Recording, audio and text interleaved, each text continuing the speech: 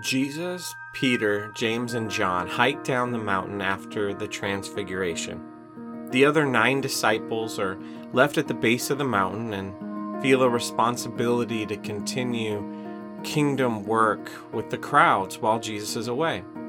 Are they doing better than Aaron and the Israelites while Moses was away?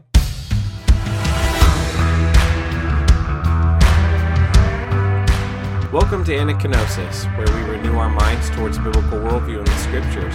This is a show for anyone looking to build or repair their biblical worldview. Whether you're 100% comfortable in the current Christian culture, or you feel like an outsider looking in, everyone is welcome.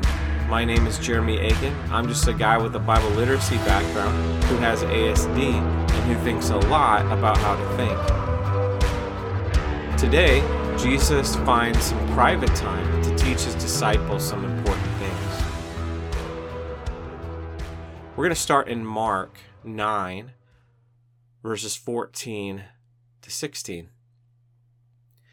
And when they came to the disciples, they saw a great crowd around them, and scribes arguing with them.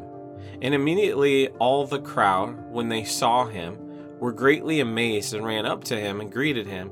And he asked them, "What are you arguing about with them?" And someone from the crowd answered him, "Teacher, I brought my son to you, for he has a spirit that makes him mute. And whenever it seizes him, it throws him down, and he foams, and he grinds his teeth and becomes rigid. So I asked your disciples to cast it out, and they were not able." So the other disciples are trying to exorcise a demon out of this boy without Jesus. I would assume they might have some experience with this when they were sent out 2 by 2. But it's not clear that this is just the other 9 apostles. It could be the larger group of disciples. But either way, I love that instead of making a golden calf and moving on from Jesus while he's on the mountaintop, they're instead trying to continue his work, to be the hands and feet of Jesus while he's gone. This is what the church is supposed to be. Also, we aren't very good at it. People are people, and we mess things up, and sometimes we're successful at living out Jesus' love and power, and other times it just goes like this. Division, arguments. Mark 9:19, and Jesus answered them, "O faithless generation, how long am I to be with you? How long am I to bear with you? Bring him to me." Sit with that reply for a minute. Faithless generation. How long will I be with you? How long must I bear you? Bring him to me. Well, who's he talking to? At the end, he's definitely making a request to the people seeking a miracle. But is he talking to them the whole time? I do think so. It says that he answered them, meaning those who told Jesus they were disappointed in his disciples. Faithless. Wearing Jesus out. But he's willing and interested in delivering the child. I've read this passage many times and thought the disciples failed, which is trusting the testimony of the dividers. However, Jesus is calling the exorcism seekers faithless, and it's emphasized further in the next part. Mark 9:20-24. And they brought the boy to him, and when the spirit saw him, immediately it convulsed the boy, and he fell on the ground and rolled about, foaming at the mouth. And Jesus asked his father, "How long has this been happening to him?" And he said, "From childhood. It has often cast him into the fire and into the water to destroy him. But if you can do anything, have compassion on us, help us." And Jesus said to him, "If you can, all things are possible for the one who believes." Immediately the father of the child cried out and said, "I believe. Help my unbelief." This demon or unclean spirit is ruthless. It's a very bad situation, and Jesus recognizes that immediately, and with mercy and compassion moves swiftly first, asking how long the child has faced the trauma. And the father of the boy asked Jesus if he's able to help him, Are you able? Which is a sign of disbelief. If I can, of course I can. Do you believe? You remember back in the villages where Jesus couldn't perform any miracles because there was no faith? Well, this man's dangerously close to that same situation, and I think if we're honest, we can identify with this man most days. We want to believe in God's power. We want to trust in Jesus' help, but we're double-minded because everything around us tells us we're foolish to think these things. We believe it in our heads, but not in our hearts. And Jesus doesn't work miracles in such people. And neither do his disciples. The desperate father cries out, "Help me overcome my disbelief." May that be the cry of our hearts. I do believe, Lord, in my head. Help me overcome that disbelief in my heart. It's a matter of trust, and then and only then is the Lord free to work. Mark 9:25-27, and when Jesus saw that a crowd came running together, he rebuked the unclean spirit, saying to it, "You mute and deaf spirit, I command you, come out of him, and never enter him again." And after crying out and convulsing him terribly, it came out, and the boy was like a corpse, so that most of them said, "He is dead." But Jesus took him by the hand and lifted him up, and he arose. So Jesus frees this boy of the evil spirit because of the power of faith, and it's a permanent deliverance too, never to enter the boy again. But the violent exorcism left the boy in a state of death. Either he looked dead and Jesus woke him up, or he did die and Jesus raised him to life. He can do that, you know? If that wasn't wild enough, the second twist is coming. Look at the next verse. Mark 9:28-29. And when he had entered the house, his disciples asked him privately, "Why could we not cast it out?" And he said to them, "This kind cannot be driven out by anything but prayer." The disciples have been faithful to the kingdom mission while Jesus was away on the mountaintop. They were faithful but not successful. It happens. They couldn't have done any miracles if the people they were serving were faithless, or if the disciples were faithless. They asked Jesus about this because it doesn't seem clear to them what happened. Was their technique bad? He says evil spirits can only be removed by prayer. Okay, but if we look back, is that how Jesus got rid of it? Did he pray? It doesn't appear so. But what is prayer? Prayer is communicating to God in trust with our pleas and our praises. And in the case of our pleas, we trust in the power of God. They couldn't remove the spirit because the requesters were not truly praying until Jesus arrived.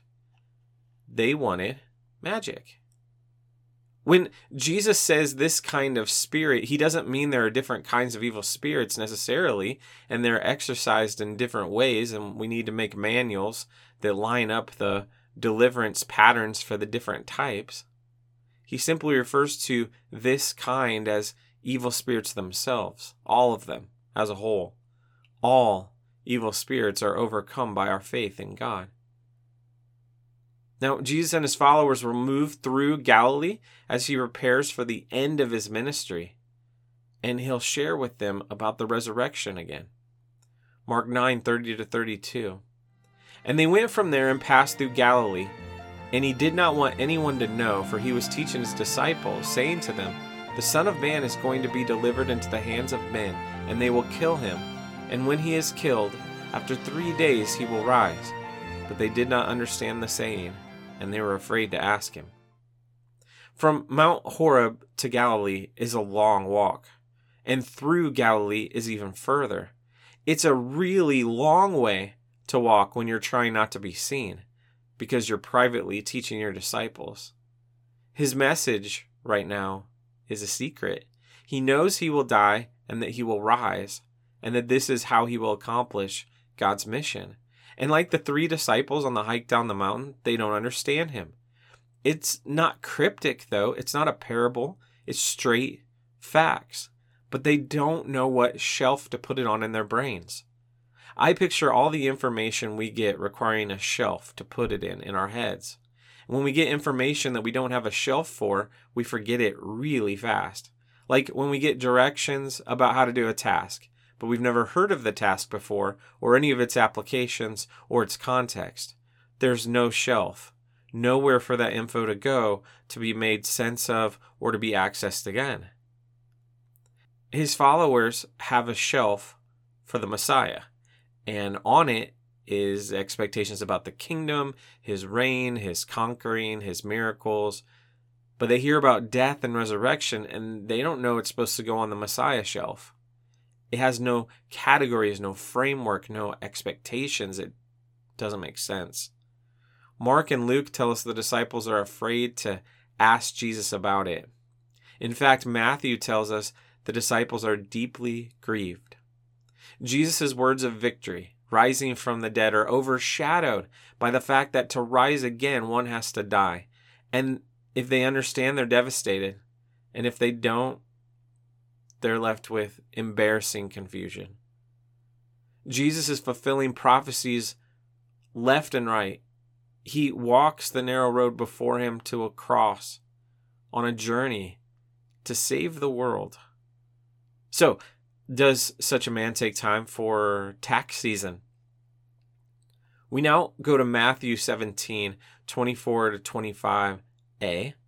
When they came to Capernaum, the tax collectors of the 2 drachma tax went up to Peter and said, "Does your teacher not pay the tax?" He said, "Yes." So who are these tax collectors? 2 drachmas is the equivalent of 2 days' wages. So this isn't the Romans. This is coming from the Jews. It was a taxation for upkeep of the temple. And this started back in the time of Moses and was reinstituted when the temple was rebuilt after the Babylonian and Persian exiles.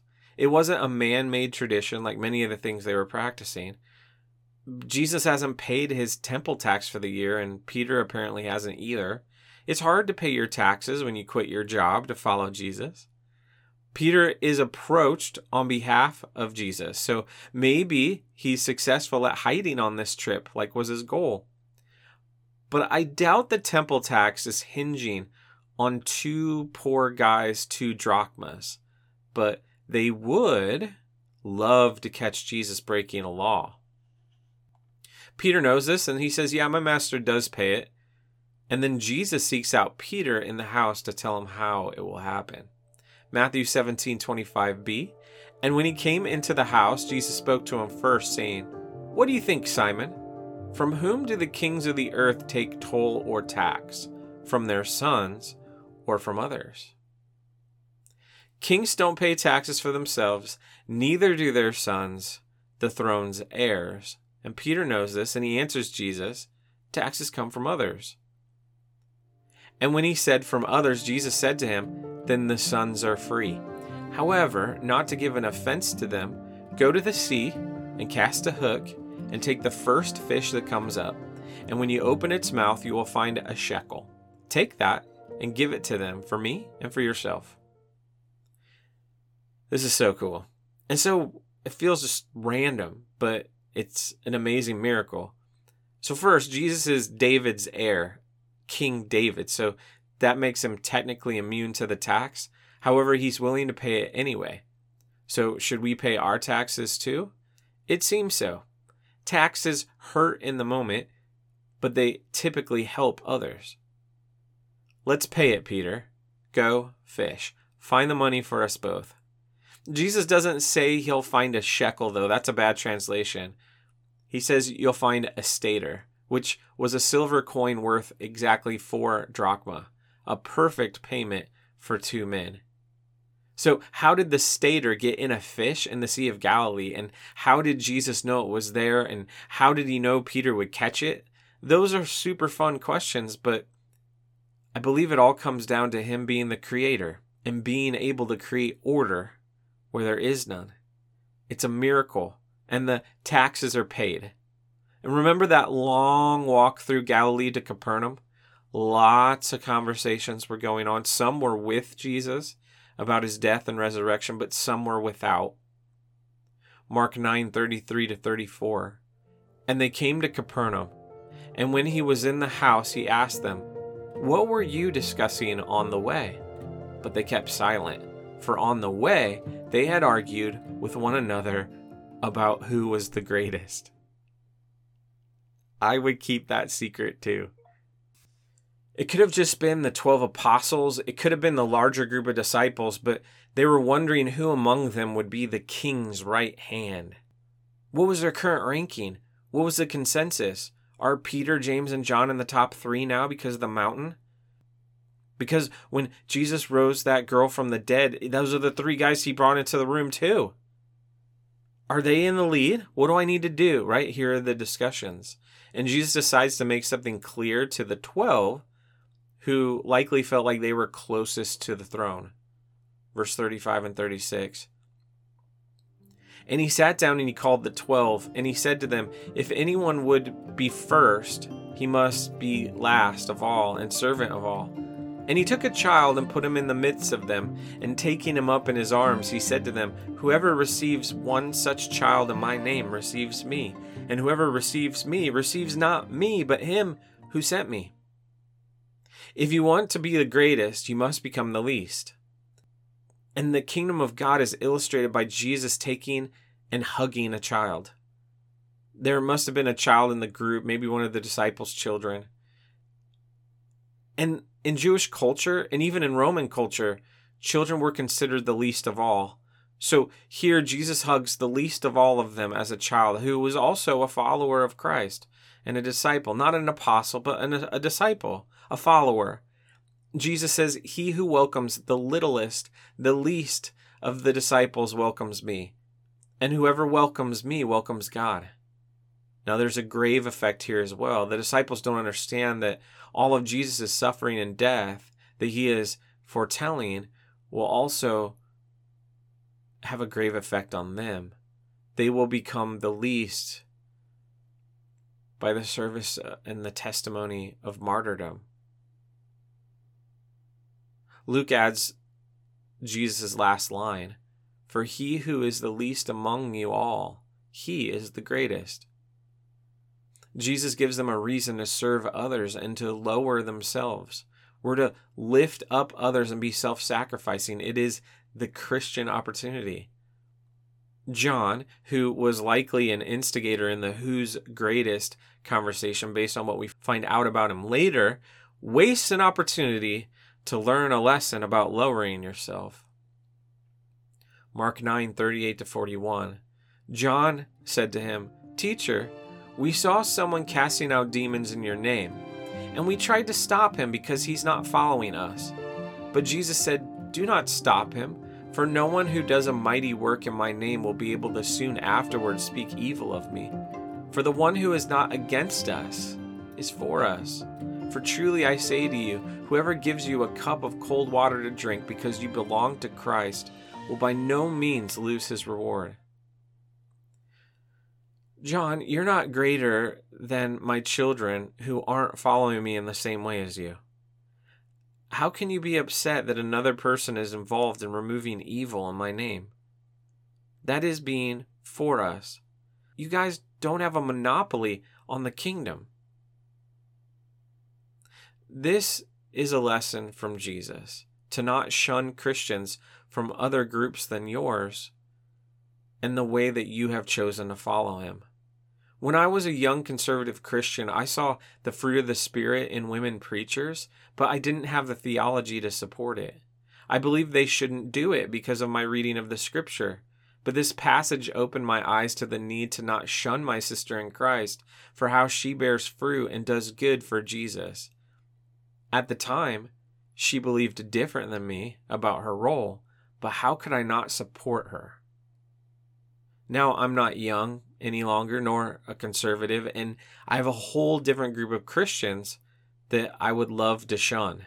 I bet you know who they are. Some of them wear red hats and attack the Capitol. Some of them are just sitting next to me in church and say things like God hates the gays and we need to hurt trans kids. Or they'll just subtly talk about the sexual revolution and how birth control was created simply by girls who wanted to have sex before marriage. and you just look at them and you're like, what?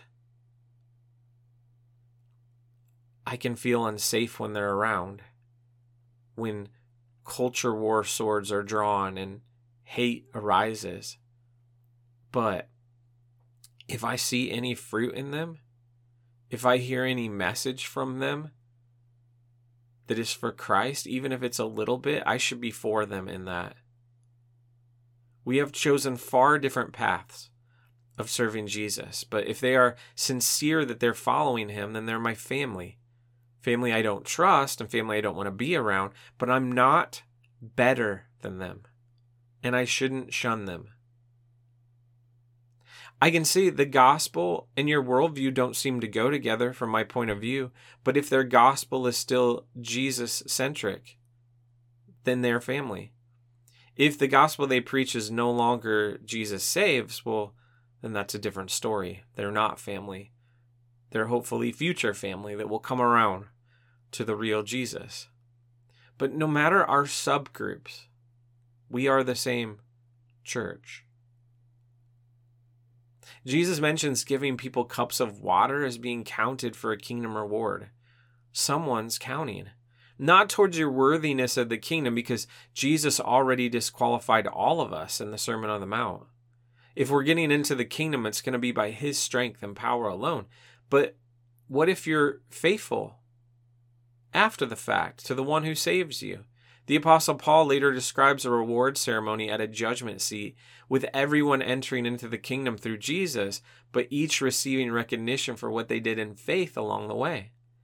Now, we can twist this into a new law very quickly and become reward chasers, but reward chasing will end with the expected prize. You can't earn gifts. There's no reward for stacking chairs if you're doing it to be noticed. There's no reward for handing out water if you're doing it for your neighbor's praise. There's no reward for culturally dominating America to the law of God if you're doing it with the wrong motives, and I can't imagine there are right ones. So, catch this flow. Nobody's greater. You must become the least to become great, and then you'll be rewarded for your leastness. Chairs because people need seats and you love them. Water because people are thirsty and you love them. Living quietly and being a good neighbor because you love them. Unlike the reward system of the world, gifts and praise and blessings to the strong and the most famous. The ones who we've never heard of in the kingdom are the greatest. As we continue to build our biblical worldview, we want to think about what in our minds needs renewed. The least is the greatest.